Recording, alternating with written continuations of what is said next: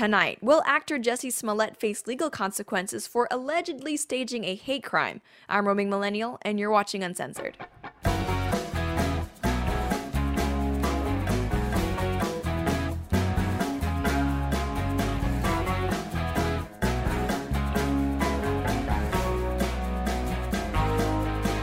Hey guys, welcome back to the show. In this episode, we are tackling the latest drama surrounding the Jussie Smollett hate crime case that may end with the actor himself being charged with orchestrating what is looking very much now like a hoax concocted for media attention. This story has been unfolding for several weeks, but a super quick recap is that originally actor Jussie Smollett from the show Empire, which I had frankly never even heard of, claimed that two attackers had assaulted him in downtown Chicago while yelling racist and homophobic slurs and then poured bleach on him and put a noose around his neck. Smollett did file a police report after this incident, which for fake hate crimes usually doesn't happen since obviously everything gets a lot more serious when the police are involved. So the police report, coupled with the fact that Smollett did show pictures of himself with injuries, plus the good old-fashioned need to believe that America is in fact a super racist, homophobic place, were enough for many people to believe that this was a real attack. Celebrities and politicians on the left were pretty much all quick to not only condemn the hate crime, but to also portray this incident as just one example of the larger problem of right-wingers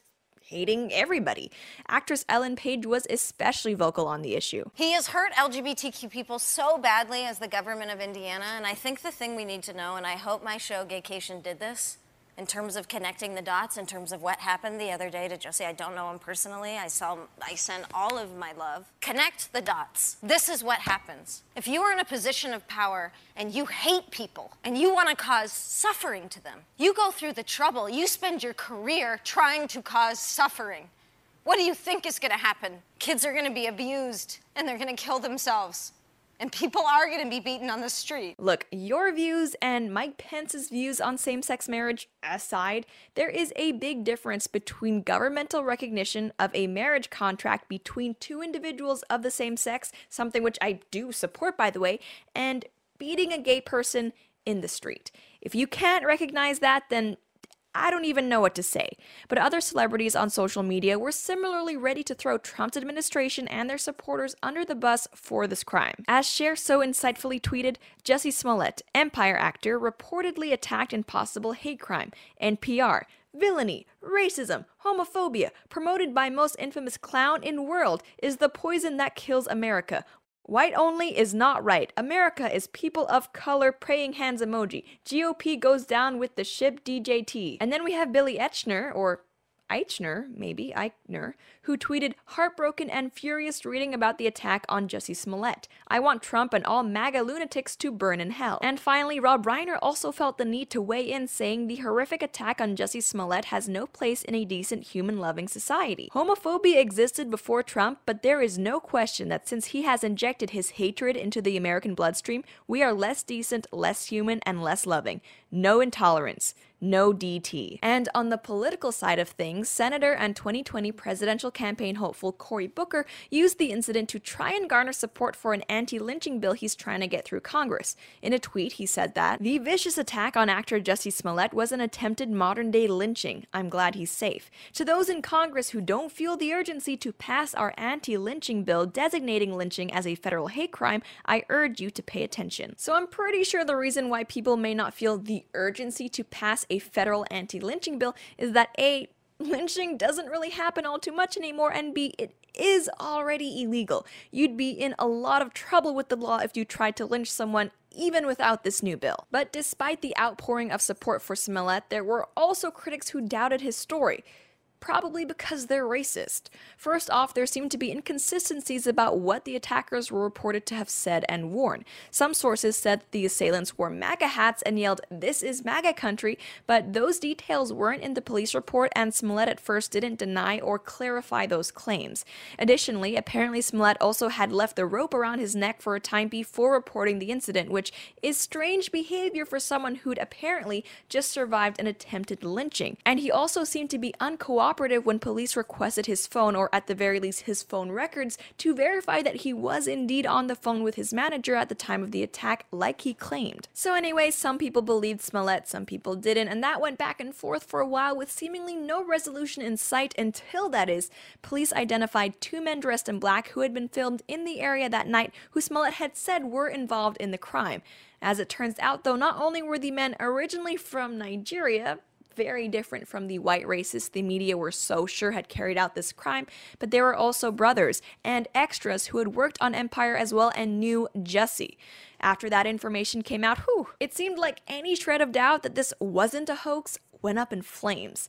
Here's a CBS summary of what the police learned once they brought the brothers in for questioning. Our sources now tell CBS 2 News Smollett paid the brothers $3,500 up front to stage the attack, promising another $500 at a later date. Our sources also tell us the brothers rehearsed the attack just days before everything played out. Our sources confirm the brothers confessed that Smollett told them to buy the items used in the alleged attack. We learned the rope was purchased here at the Crafty Beaver, a hardware store in Ravenswood, just days before they put that plan in motion. Yikes, that's pretty awkward. But in light of this super incriminating evidence coming out, instead of owning up to everything in a teary televised PR apology, Smollett has been radio silent on all his social media. As of right now, the only things we've heard from his end are that Smollett has lawyered up and his representation says that he maintains his innocence. It has been reported, though, that the police are no longer treating him as a victim, and according to the Wrap, despite requests from police for another interview, Smollett has, quote, no plans in the immediate future to meet with police, instead preferring to communicate with law enforcement through his lawyers. That little avoidance game might be a little hard to keep up, though, since according to TMZ, a grand jury will be hearing this case maybe even as soon as next week. Yeah, you can't really ghost the police. Doesn't work with them. Now, it's not clear yet who exactly is going to be charged with what, plus when it comes to TMZ, you need to take things with like a mine of salt. But if police are convinced that Smollett did orchestrate this hoax and then lied to them about it, that is serious. Super serious, actually. But not as serious as lying to the FBI, which it turns out Smollett may also have done. You see, days before the alleged assault, it was reported that some threatening, racist, homophobic hate mail had been sent to Smollett containing a white powder.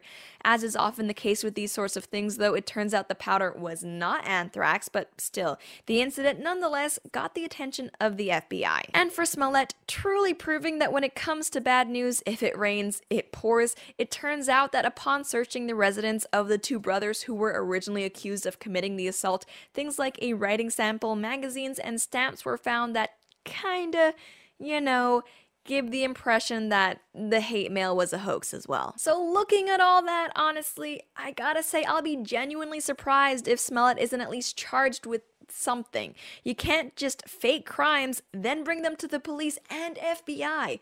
Really cannot see law enforcement coming out of this saying, don't worry, man. Who hasn't faked a hate crime or two? Forget about it. Now, will he actually go to jail for this?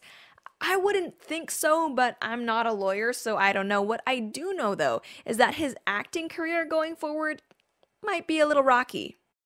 Just a tad. But Smollett's ominous fate aside, what I think this story proves is that the media has learned absolutely nothing from the Covington case. The moral of that story for most people, and I would have thought especially journalists, should have been when you see a sensationalized headline, please wait a little bit for information to come in before you submit your hot takes. But when the Smollett case broke just a few weeks after the whole Covington debacle, the exact same people were again ready to jump on the narrative that right-wingers are evil and hateful, again, without any proof. And not only did people not learn to not jump to conclusions, but when this whole thing was revealed to essentially almost definitely be a hoax, people, the far left, and the media have had the strangest reactions. As S.E. Cupp strangely tweeted out, "The giddiness among Trumpsters over the Smollett news is gross. This story is awful. He allegedly abused police resources, exploited raw divisions in this country, and made it harder for every victim of a hate crime to report.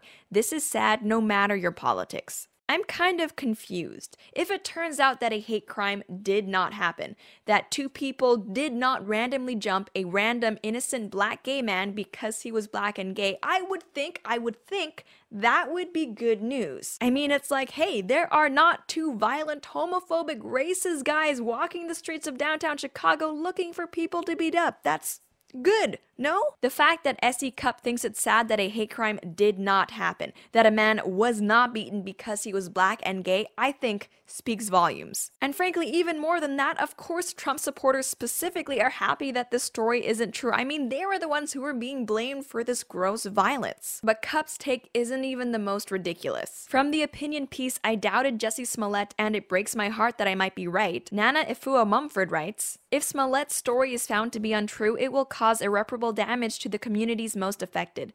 Smollett would be the first example skeptics cite when they say we should be dubious of victims who step forward to share their experiences of racist hate crimes or sexual violence. The incident would be touted as proof that there is a leftist conspiracy to cast Trump supporters as violent, murderous racists. It would be the very embodiment of fake news. And that reason, more than any other, is why I need this story to be true, despite its ugliness and despite what it would say about the danger of the world I live in. I'm sorry, what? You would rather believe that two racist, homophobic men beat up someone in downtown Chicago, threw bleach on him, and tied a rope around his neck than that some actor tried to orchestrate a media hoax to get attention? Like, what? But anyways, I guess the moral of the story should be that some people never change and that leftist gonna left. That's all the time we have for today. Thank you guys so much for tuning in, and I'll see you next time.